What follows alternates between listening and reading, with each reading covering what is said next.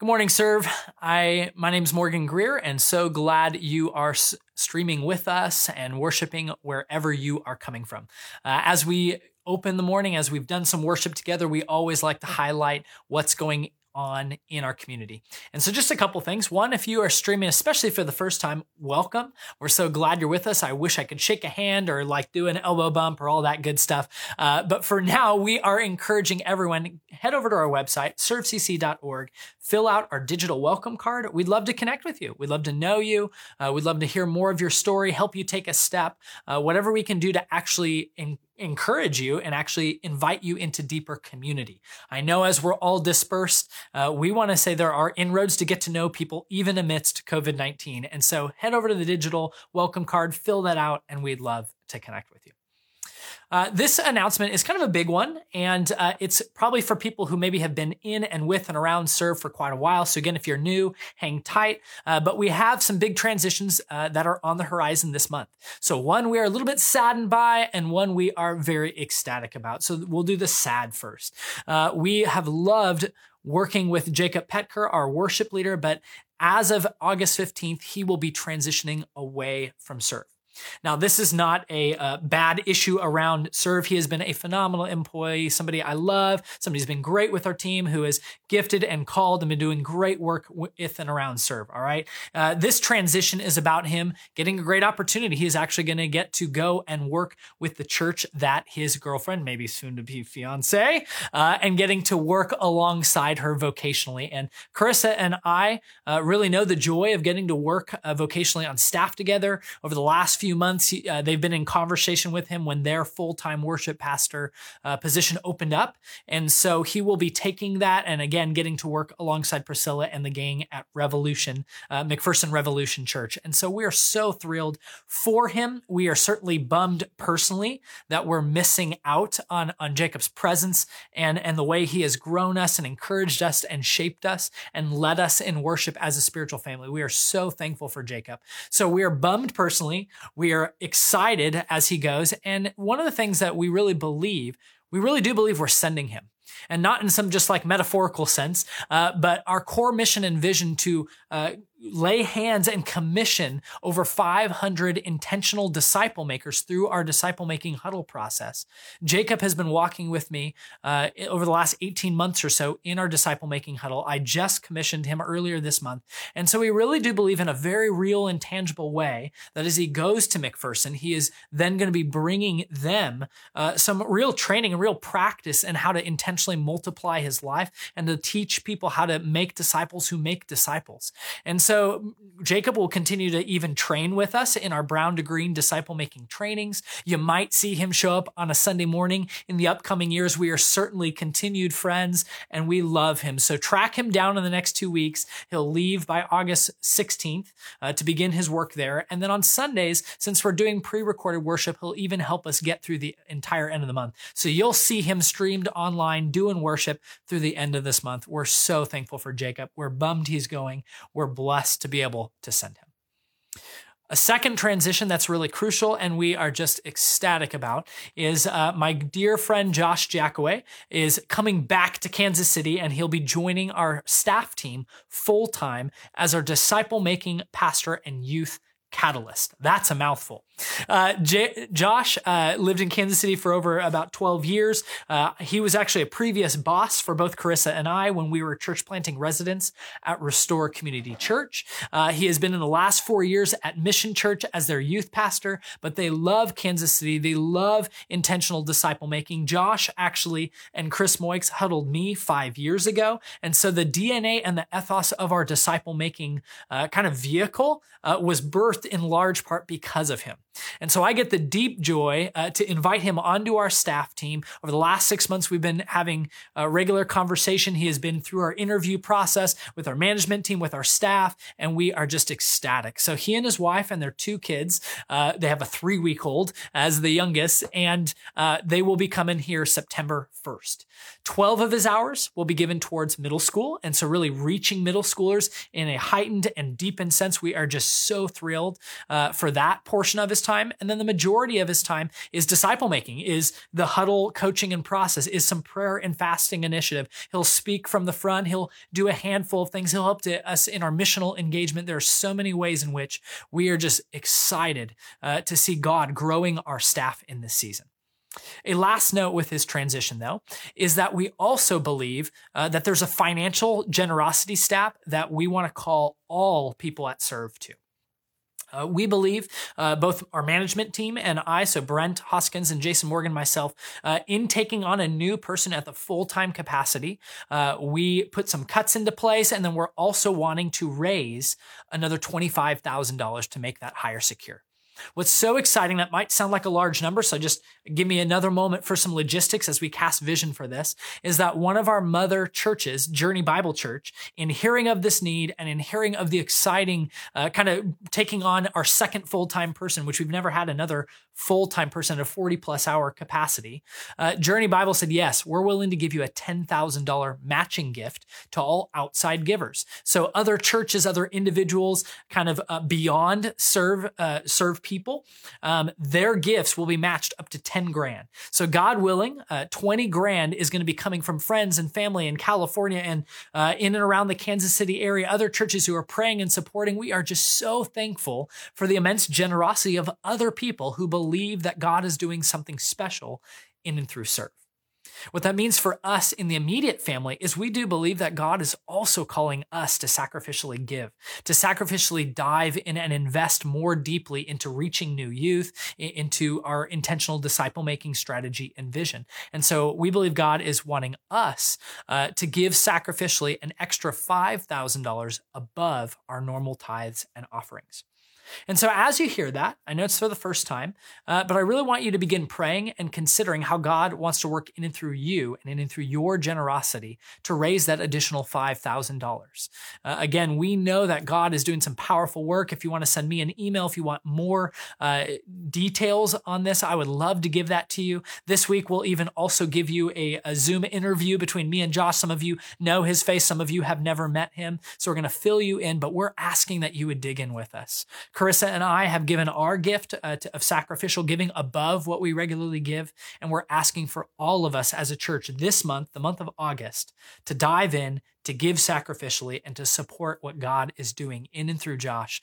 And we are so thrilled to kind of flex our generosity muscles and to invest even more deeply. We're calling you into that. So online, there's a specific tab that we would want you to give that gift through. And it says Disciple Making Pastor /Youth Catalyst. All right. So that's the place where if you're giving your gift towards this specific hire, that's where you'll do it, or you can send a check and write that in the memo line. We're excited. We're thrilled. And would you pray about these things with us? And also as we prepare ourselves for the sermon. God, we open to you. And we are so thrilled in what you're doing in Jacob's life, even as he goes. We're saddened and yet thrilled that you are a God who sends people to new kingdom initiatives. And so we bless him and we thank you for him. God, we are ecstatic about Josh coming onto staff and living his life in and among us in the area of Prairie Village. And we're just so thrilled. And so, Lord, I'm praying that you would speak to us and prompt us and encourage us to give generously so that we can just enjoy friendship with him and enjoy him being a part of our spiritual family and him being one of the many of us who are investing in and beyond ourselves to help people find and follow Jesus. And so, Lord, bless these efforts and open our hearts and our minds as we hear from your word this morning. We pray that in your name. Amen. So one of the cherished traditions of our country is the inaugural address of the president. George Washington kicked off this tradition back in 1793, and it stuck. And part of its lasting importance is that it really allows the public to hear some of the vision, some of the heartbeat of the president giving hope for the country. Many times, inaugural addresses can really also provide a roadmap of what's to expect. Now, admittedly, inaugural addresses can often be filled with platitudes or promises that no single person, much less that specific president, could actually keep. But Many addresses have also had some landscaping statements that do bring hope and courage in challenging times. FDR's inaugural address back in 1933, this is one you've maybe heard. The only thing we have to fear is fear itself. It allayed the panic of a people gripped in the midst of depression. JFK's 1961 challenge, ask not what your country can do for you, ask for what you can do for your country, sent this idealistic message calling for change and sacrifice. Inaugural addresses can set the tone and tenor and ideally give hope to people who are hurting. This morning, as we continue in our biblical justice and race series, we will hear Jesus' inaugural address. And so if you would, turn to Luke chapter 4 with me. If you've got a copy of the scriptures, we have words on the screen as well. I want to make sure you know where we're at. Maybe you're coming in for the first time. Over the past 2 weeks, we've been building this broad basis of biblical justice. The first 3 weeks has been devoted to building this broad biblical base of justice, and the back 4 weeks of our series is going to address race very directly and attach that as one of many, but one of a crucial justice issues in our country. And we've been catching the heart of God, who says in Isaiah, a God who defines himself as, "For I, the Lord, love justice." We are waiting under this reality that God is a God of justice, defined by it, and a God who unleashes justice onto the earth. We've, in the past 2 weeks, seen some crucial implications of justice, the image of God in Genesis 1 as the foundational truth, the great why for the basis of human rights, for equitable interactions between people, and the second greatest command, to love our neighbor as ourselves. Why? Because every person is created in the image of God. We've seen how the Ten Commandments, as a crucial groundwork for Western democracies, thousands of years prior to them ever being constructed. We've taken in the narrative that the words for justice and righteousness, tzedakah and mishpat, in the Old Testament are words that amplify and actually often parallel each other, and that there are 1,000 verses in the Bible throughout the scriptures that have some wording of either justice or righteousness, and oftentimes they're qualifying or nuancing or amplifying each other. We've seen the overwhelming snapshots of justice in the Old Testament last week that include God's heart for things like procedural justice, for structural justice, for restorative and redistributive justice, and God's heart for the poor, the oppressed, the widow, and the orphan. Those 4 categories are mentioned over 2,300 times in the scripture. And on the backs of all that, this morning, we dive into the justice of Jesus. How Jesus steps into all these threads and all these pillars of justice that are just laced throughout the Old Testament. Jesus comes in and says he's going to fulfill things. He's going to fulfill this justice. So our big idea this morning, if you're needing something to attach to where we're headed this morning, is that proclaiming justice and unleashing justice upon this earth was central to the mission of the Messiah. And so we're going to draw that out, and we're going to see some implications of it this morning. So let us turn to Luke 4. We are going to first dive into the teachings of Jesus, right? In this inaugural address, inaugural sermon, if you will.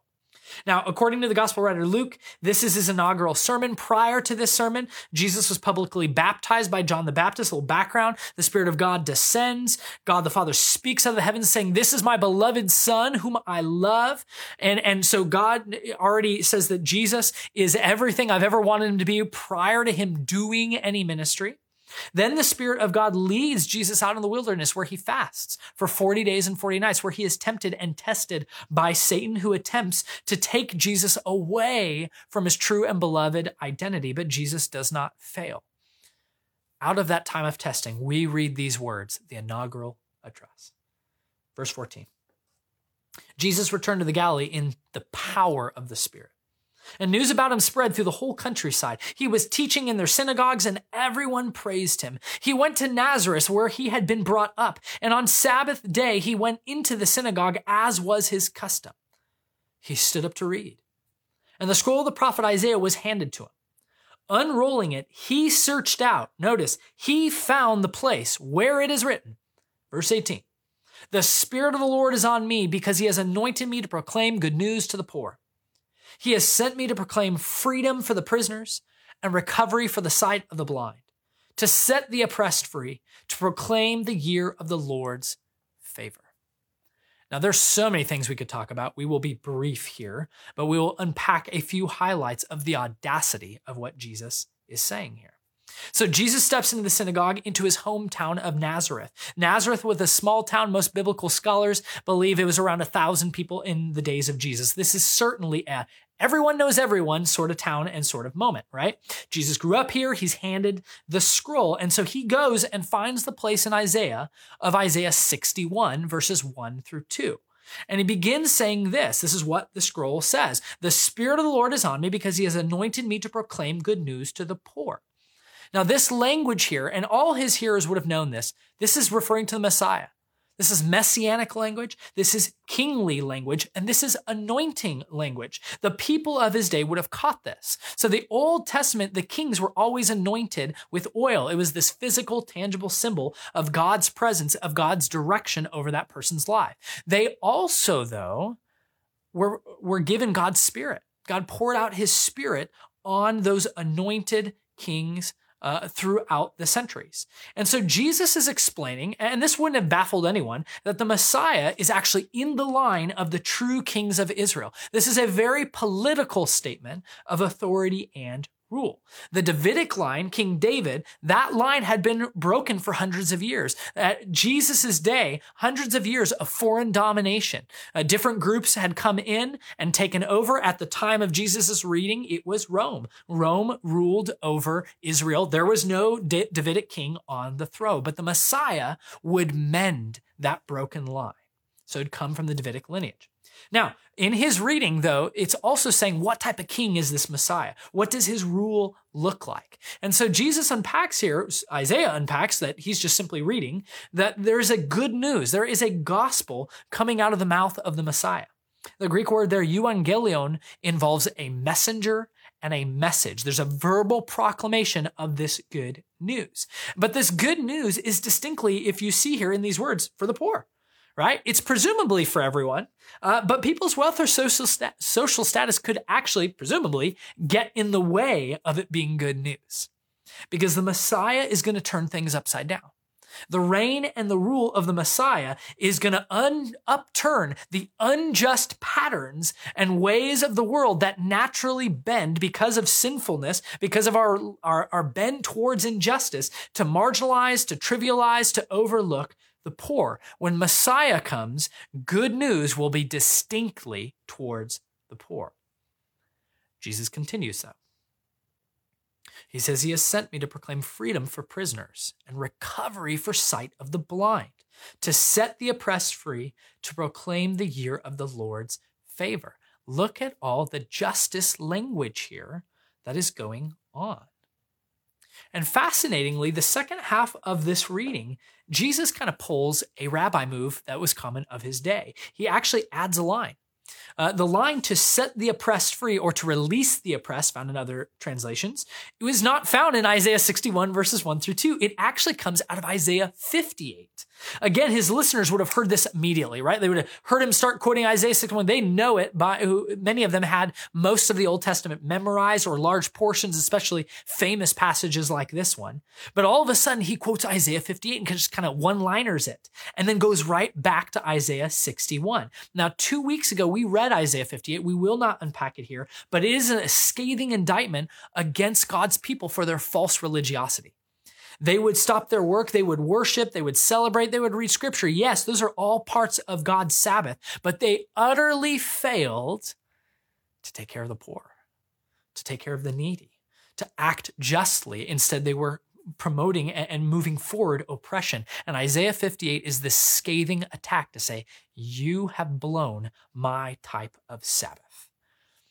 This setting the oppressed free, this releasing the oppressed, is an important Greek word there. That word release, or to set free, is aphesis. We'll say that, aphesis. It means letting go or releasing. And we miss it in the original language, but aphesis is often the word that we're going to find in our English translated Bibles as forgiveness or to forgive. It's the same word, aphesis. So in English, we say, I forgive you. In the Greek writing here, it's better said, I release you. I release you of the burden of your sins. There's forgiveness. There is a release of the debt. And so to announce aphesis, to announce liberation, to announce release or freedom means that both in this scripture very clearly that there are earthly, physical, tangible circumstances that should begin to change, and there are spiritual connotations and forgiveness as well. Both are included. Scholar and theologian Tim Mackey of the Bible Project describes, in our minds, we tend to separate God forgives me of my sins from a change in my physical circumstances. And in this story, those are interwoven. Their circumstances is the result of their sins. So Jesus' one-liner is tying Jubilee and Sabbath together because he returns back word for word, quoting Isaiah 61 verse 2, to proclaim the year of the Lord's favor. Again, if you were here with us last week, something might be catching your words in those statements, the year of the Lord's favor. This was a direct reference to Leviticus 25, which we unpacked in depth last week. Every 49 years or 50 years, depending on the commentator understanding, God had commanded his people into a radical way of living. Here are the highlights of the year of Jubilee. Every debt in all of Israel was supposed to be canceled. Imagine that. All indentured servants were freed. We unpacked the nuances of indentured servitude last week. The entire land was to experience a Sabbath, meaning no new planting, no new reaping, only what naturally grew from the last year, radical. And then on top of all that, there was a return of all people back to their land. This was a radical redistribution. This is a radical restorative work that stops generational cycles of poverty from continuing along. That's the whole purpose of the year of Jubilee. Well, here's a key thing I purposefully left out last week. As best as scholars and theologians know, Israel not once obeyed Leviticus 25. The year of Jubilee not once actually happened. Roughly 1,500 years from the time Moses received that to the moment when Jesus opens up this scroll and reads it, not once, not one 50-year moment of obedience had the people of God obeyed and experienced the Lord's favor. So now we actually get to the climax moment of Jesus' teaching here. Because right now, at the moment, good, people are expecting a nice little sermon where Jesus tells you all about the Messiah, right? Here's what happens instead. Verse 20, he rolled up the scroll. He gave it back to the attendant and sat down. In those days, rabbis and teachers would sit while others often stood above them looking down. The eyes of everyone in the synagogue were fastened on him. He began by saying to them, today, this scripture is fulfilled in your hearing. And this is certainly a massive claim. It is a mic drop moment. He's saying, oh, in little town of Nazareth with roughly 1,000 people, oh, people of Israel, the very thing you've been waiting for hundreds of years, king after king, decades of exile in your past, hundreds of years of silence from the last written book of the Old Testament, Malachi, roughly 400 years of silence from God speaking to prophets to, again, when Jesus comes onto the scene. And Jesus says, I'm here. I'm that guy. I am the real Messiah, and I'm initiating the year of Jubilee, which you have never experienced. And he uses, it's already been fulfilled. He uses a certain tense that is a past present sort of tense, meaning this verb apheontai is the past present. It's already been done. Jesus says, I've already fulfilled it. And yet this form of the verb tense means it's in the past, and yet it has ongoing implications right now and continuing forward.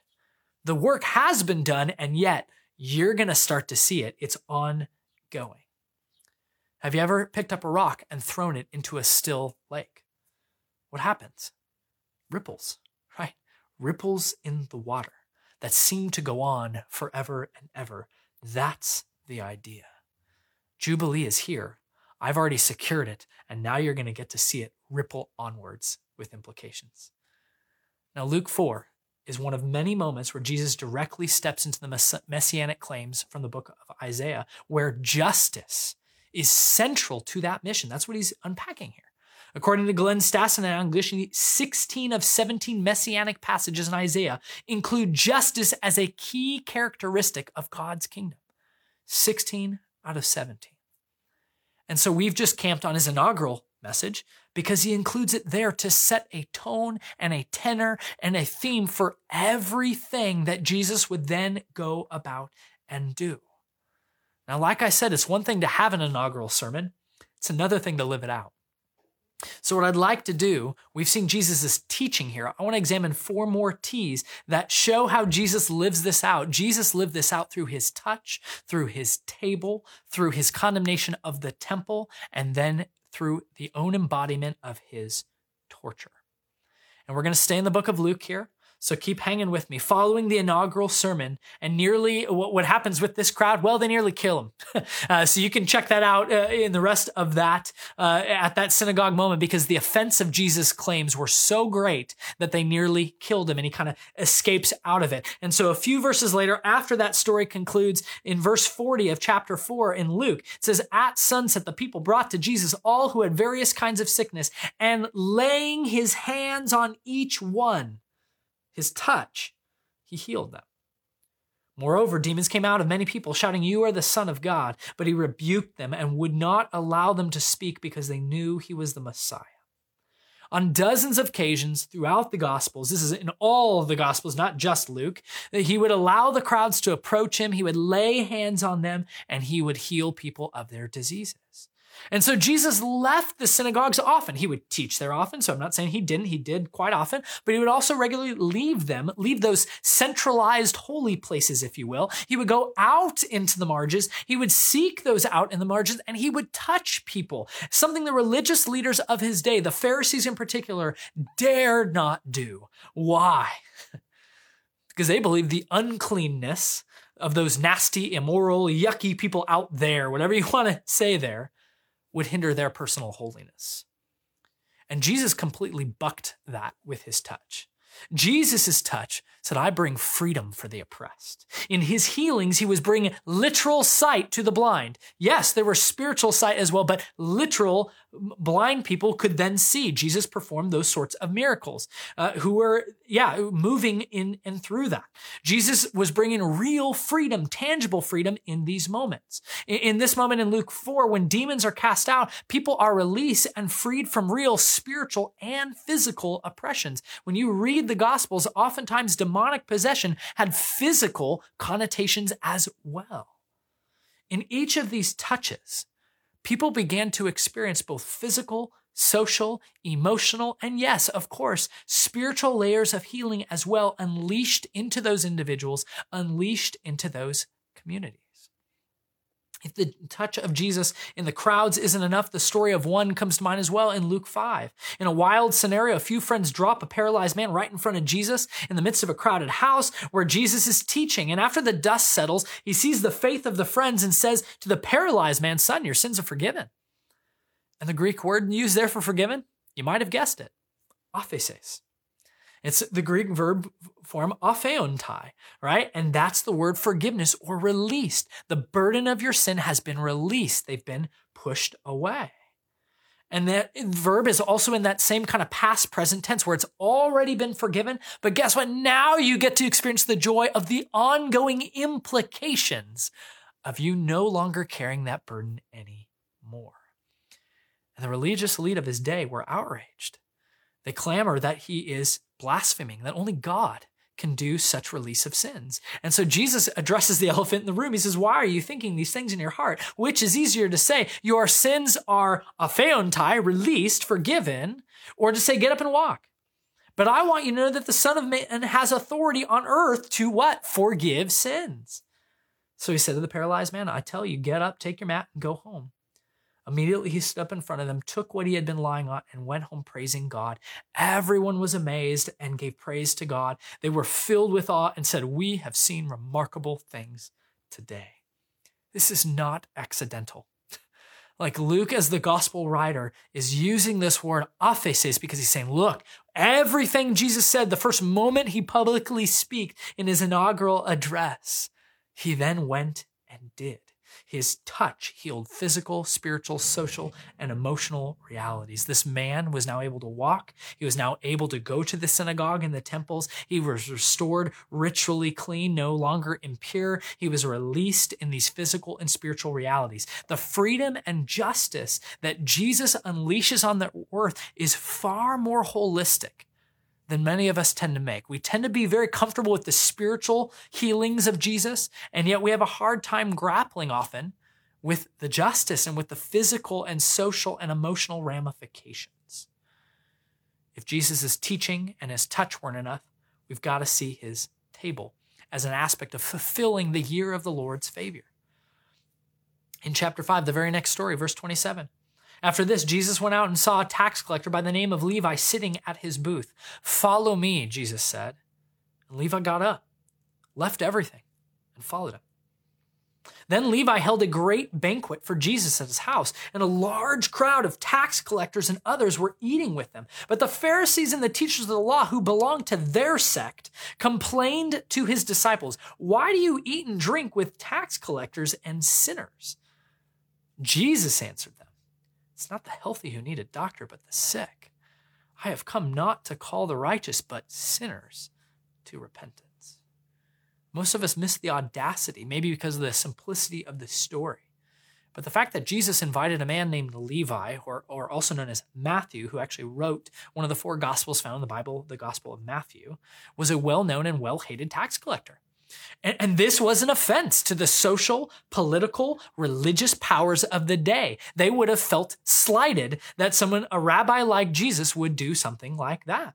And so Matthew, the same one who wrote the gospel, was most certainly hated by fellow Jews. Tax collectors were seen as traitors because they were employed by Rome, the oppressive rulers, and they made their salary collecting taxes for this unjust power to their fellow Jews. Matthew was not very well liked.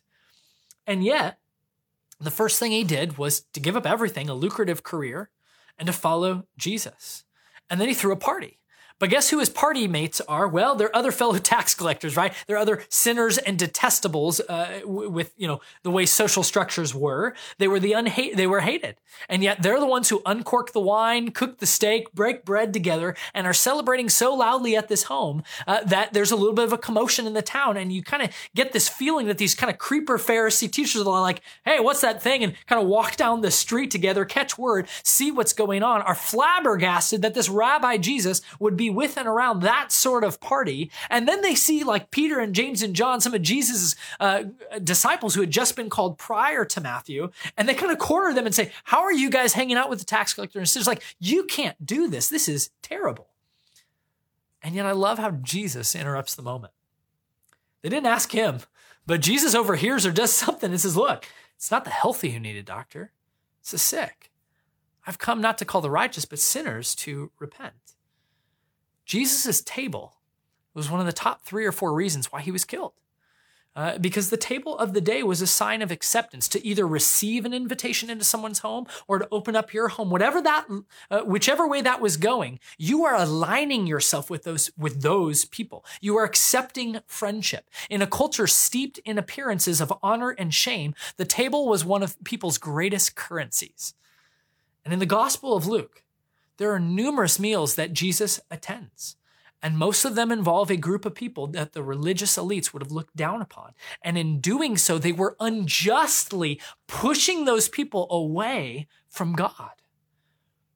And they were pushing people away from a deeper connection with God. Jesus did the exact opposite. He befriended tax collectors and sinners. And he made it very clear that his holiness, that his goodness, and that his joyful justice actually reversed the trend. He wasn't made unholy by being around them. His holiness was able to win out and bring healing and wholeness. Jesus spent time with those that the religious elite said were too impure, too morally evil, too broken, too corrupt, and too far from God. And Jesus said, "You know what? You're only partially right. They are broken in certain ways. They have baggage and sin. They've been wronged and they've wronged others. They are sick, but I'm the great physician. And with me, they can experience healing." And guess what? He was also teaching them. he was implicitly saying, and other times explicitly said, you're broken too. You're actually sick, and the only difference between you and them is that they know they have some issues, and you religious elites are blind to yours. You can't see your need for aphesis. And so we've seen the teachings, the touch, and the table of Jesus, and we want to hear the temple as well. Because as far as the human narratives go, the temple is the greatest reason why Jesus was killed by the powers of his day. In the final week of Jesus' earthly life and ministry, he enters on a Sunday the temple courts on a donkey. And this was a cryptic yet well-known messianic claim from the prophet Isaiah that the Messiah would come riding in on a donkey. And the crowds were enamored. They picked up on this. They lay branches. They lay their cloaks down. They sing songs. They chanted Hosanna in the highest. They were welcoming what they believed was an earthly king who would immediately or very soon after overthrow Rome and reinstitute the power of Israel, right? Like, yes, finally, we're going to be out of oppression. Come and save us, Messiah. So they're singing these things, throwing this massive celebration. Now, after all the ruckus, Jesus actually leaves the temple, and then he's going to come back into it again with his disciples. And so this is actually his second time returning in Luke 19, verse 41. He's just with his disciples, and it says this: as he approached Jerusalem and saw the city, he wept over it. And he said, if you, even you, had only known on this day what would bring you peace, but now it's hidden from your eyes. The days will come upon you when your enemies will build an embankment against you and encircle you and hem you in on every side. They will dash you to the ground, you and your children within your walls. They will not leave one stone on another because you did not recognize the time of God's coming to you. Jesus weeps over Jerusalem. And I've been on the Mount of Olives. It's amazing. It's this hill that you can, as you come down the Mount of Olives, you come down the valley and then back up into Jerusalem. So on the way down, you can literally see the entire city of Jerusalem. And I imagine Jesus saying this, weeping over them. Jesus was not fooled or enamored with the praise of fleeting crowds, who he knew only days later would clamor for his death. Instead, he saw through all of that. And so here we have a private prophetic moment that really only his disciples are seeing, but that he would then move very publicly and to proclaim the destruction of the temple, And Jesus' words right here came true only a few decades later. In 66 AD, the Great Revolt of the Jews began, and that all ended in AD 70 when the Romans encircled and crushed the temple down to its mount. And that's known as, there's the western wall of the Temple Mount is known as the Wailing Wall. It's where Jews from around the world and other peoples as well, I was there again years ago, where they will come to mourn and to weep and to wail and to write prayers and to even stick it into that Temple Mount, hoping that the temple will be reestablished. Jesus mourned this moment because they couldn't see that the Messiah was at hand. And as he goes into the public moment, verse 45, it says this: when Jesus entered the temple courts, this is why he comes back a second time, he began to drive out those who were selling. It is written, he said, that my house, meaning the temple, will be a house of prayer, but you have made it a den of robbers. Every day he was teaching at the temple, but the chief priests, the teachers of the law, and the leaders among the people were trying to kill him. Yet they could not find a way to do it because all the people hung on his words. Jesus didn't just have the private prophetic moment. He then goes into the public prophetic moment where he speaks truth to power. And he went to the top place, the top Jewish officials, and he said, you're the problem. You've destroyed what the temple was supposed to be for. You've co-opted it. God's house was designed to be a place of true communion, of inclusion, of being able to go to God in prayer. And instead, you've pushed people out. You've pushed them away. You've turned this place into a den of robbers instead of a house of prayer. And other times, Jesus made it even that much more clear. He explicitly said, I'm the new temple. He said that there's a new temple on the scene, and that it was him, and that it was his body, that Jesus was the new locus of God's forgiveness rather than the temple. He was actually replacing the temple. And the elites said, it's time for you to die. And it did not take long for these chief priests and teachers of the laws and others to turn the crowds. It actually just took a couple of days. Most likely this moment was either Sunday or Monday that week. And by Friday, Jesus is looking at the culmination of his life, the torture of Jesus. And so after false trials and false witnesses and mockings and beatings, we flip ahead to Luke chapter 23, Verse 32, it says, 2 other men, both criminals, were led out with him to be executed. When they came to the place called the Skull, they crucified him there along with the criminals, one on his right, the other on his left. Jesus said, Father, forgive them, apheses, for they do not know what they're doing. And they divide up his clothes by casting lots. The people stood watching, and the rulers even sneered at him. They said, he saved others, let him save himself if he is God's Messiah, the chosen one. The soldiers also came up and mocked him. They offered him wine vinegar, and they said, if you're the king of the Jews, save yourself. There was a written notice above him which read, this is the king of the Jews. One of the criminals who hung there hurled insults at him. Aren't you the Messiah? Save yourself and us. But the other criminal rebuked him. Don't you fear God, he said, since you're under the same sentence? We are punished justly, for we're getting what our deeds deserve. But this man, Jesus, has done nothing wrong. Then he said to Jesus, remember me when you come into your kingdom. And Jesus answered him, truly today you will be with me in paradise.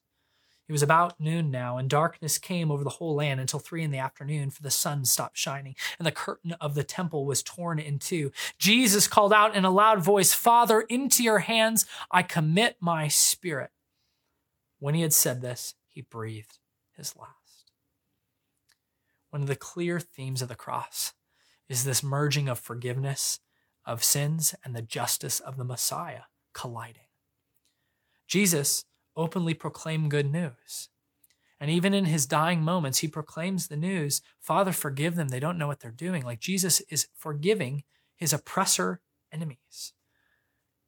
The forgiveness of Jesus, the justice of Jesus, the release of Jesus is good news because it has the power to heal both the oppressor and the oppressed. But it can only be uttered by someone who was fully just. We all have limited perspectives. We all have wrong and broken understandings of justice. There's no one who can claim they have it right but for Jesus. And there's no one who can have the authority to forgive both the oppressor and the oppressed unless they have that sort of full knowledge and actual just practice. Only Jesus had that. And he forgives his oppressors right amidst their oppression, not sometime afterwards, but right as they are crucifying him. And we see in the dialogue between these two criminals and Jesus that one of the criminals understood that he had committed a crime that was worthy of some form of a death penalty, which happened to be crucifixion. He probably committed murder, right? Something along those lines. But the one who hung beside him, Jesus, was fully just. He had no crime hanging over his head. He was suffering unjustly. In the upside down good news of the Messiah's kingdom, Jesus's kingdom, Jesus forgave that man too.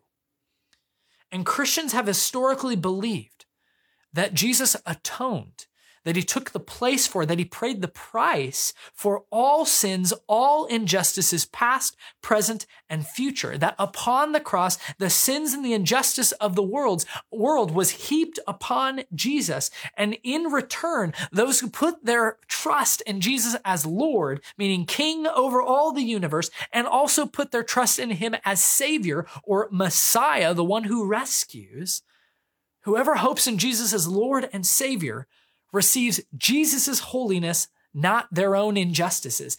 Jesus' sinlessness rather than their own sins.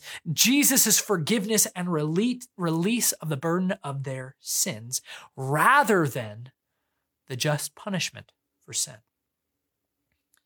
As Paul later writes in Colossians 2, the cross is upside down. It's this message of the just one suffering unjustly so that the injustices of the world can be turned upside down through his justice. Paul says it this way in Colossians 2. I read this 2 weeks ago. When you were dead in your sins and in the uncircumcision of your flesh, God made you alive with Christ.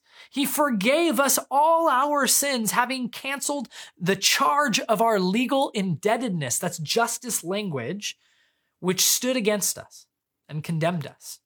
He's taken it away, nailing it to the cross. And having disarmed the powers and authority, he made a public spectacle of them, triumphing over them by the cross.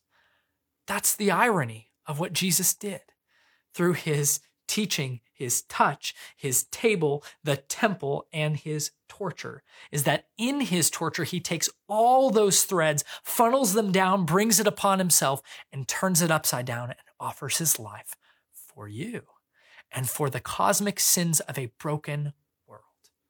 And so I want to ask you, as we think of how we respond to all of this, have you yet surrendered your life to Jesus?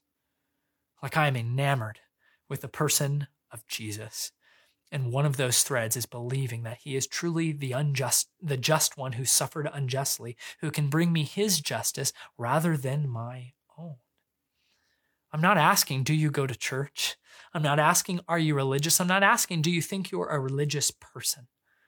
I'm asking if you've chosen to bank your whole life, both the here and now and the forevermore, on the person of Jesus, on his ability to rescue us, to release us of our sins. I want to encourage you, if you have not surrendered your life to Jesus as Lord and Savior, would you consider doing so now? Would you consider dropping everything just like Matthew did and following after Jesus as Lord and Savior? He asks for nothing short of everything, and yet in doing so, Jesus gives us his everything. He aligns us with the just Messiah, the rescuer and redeemer of the whole cosmos. And you are named, if you put your faith in Jesus, as a new creation, alive with Christ both now and forevermore. And I want to encourage you, confess your sins, repent, meaning walk in a new direction, and believe the good news that Jesus has given himself to you for the forgiveness of your sins. A second step for us to consider, especially those maybe who have been following Jesus with their lives for a while, how often do you over-spiritualize the gospel? And that sounds like a strange thing, but I think many of us are comfortable with the spiritual ramifications of Jesus making us right with God, but we regularly overlook the physical, social, and emotional realities that Jesus brings to bear in his miracles, in his touch, in his table, in the temple condemnation, in these things. Don't overlook that. How holistic, how multidimensional is your understanding of the good news, because Jesus came on the scene and said, I'm here to pronounce good news to the poor, to give sight to the blind, to release captives, to set the oppressed free. That has tangible ramifications both here and now. And yes, of course, spiritual realities. My assumption as I speak to you is many of us are overlooking those other realities. So I want to ask you, how often are you doing that? And I want to encourage you, take a step this week. Maybe open the Gospel of Matthew or Mark, read 2 or 3 chapters, read a miracle story, read something in the life of Jesus, and try to tease out how his one of those T's, find it, and say, man, how did this change that person or that community or those people who are directly affected in that moment? Tease those out and camp out on the other ramifications to get a more holistic picture. So immerse yourself in some way this week. Choose one chapter of one of the 4 Gospels. You can choose. Get yourself in the life of Jesus and unpack what you see there. And finally, a last takeaway. As we engage the next 4 Sundays, really directly talking about race, something I know is hard for our culture, that is hard for people in general. I know it's going to be a challenging conversation. I'm really thrilled and excited to engage it with you. But would you, in preparation for that, take a 20 to 30 minute prayer, journal, reflection time, set it aside sometime this week, and I want you, as best you can, what are some of your biases? What are some of your preconceived notions as you hear and have known, if you've been tracking with us, you know we're about to engage in these race discussions. What are some of your stuff that comes up in you? What are some of the biases you might have in and around the conversation around race? I think it's really crucial that we try to increase our self-awareness as we step into this conversation. None of us enter into it without biases, preconceived notions, prior political affiliations, so many things, different leanings. What are your biases? Get them on a paper. Actually name them with me, and it's going to help us as we move forward. Would you pray with me, sir? Lord, we love you. We bless you. We're blown away by your Son, Jesus. And I pray even right now, if anyone has not yet stepped into a relationship with Jesus, that they would say, yep, I want to follow you. I confess I need you. I confess I've been an oppressor. I have hurt others. I have wronged them with my words, with my thoughts, with my actions. I have done stuff to break that gap. And Jesus, you are the sinless just one. And you came to rescue me. And so I pray, God, that we would step into relationship with you. We would follow you as Lord and Savior, that you give boldness and courage to anyone who's streaming in who's yet to do that they would say that. They would name it, and they would share that with somebody else, that I want to start following Jesus with my life. God, form us, shape us, and give us your heart of justice. We pray this in your wonderful name. Amen. Thank you for joining us for worship at Serve Community Church. If you're interested in more information on how to connect with our community, feel led to support us in any way you can, or have any further questions, please check us out on social medias like Instagram or Facebook, or go to our website at servecc.org. God bless and have a great day.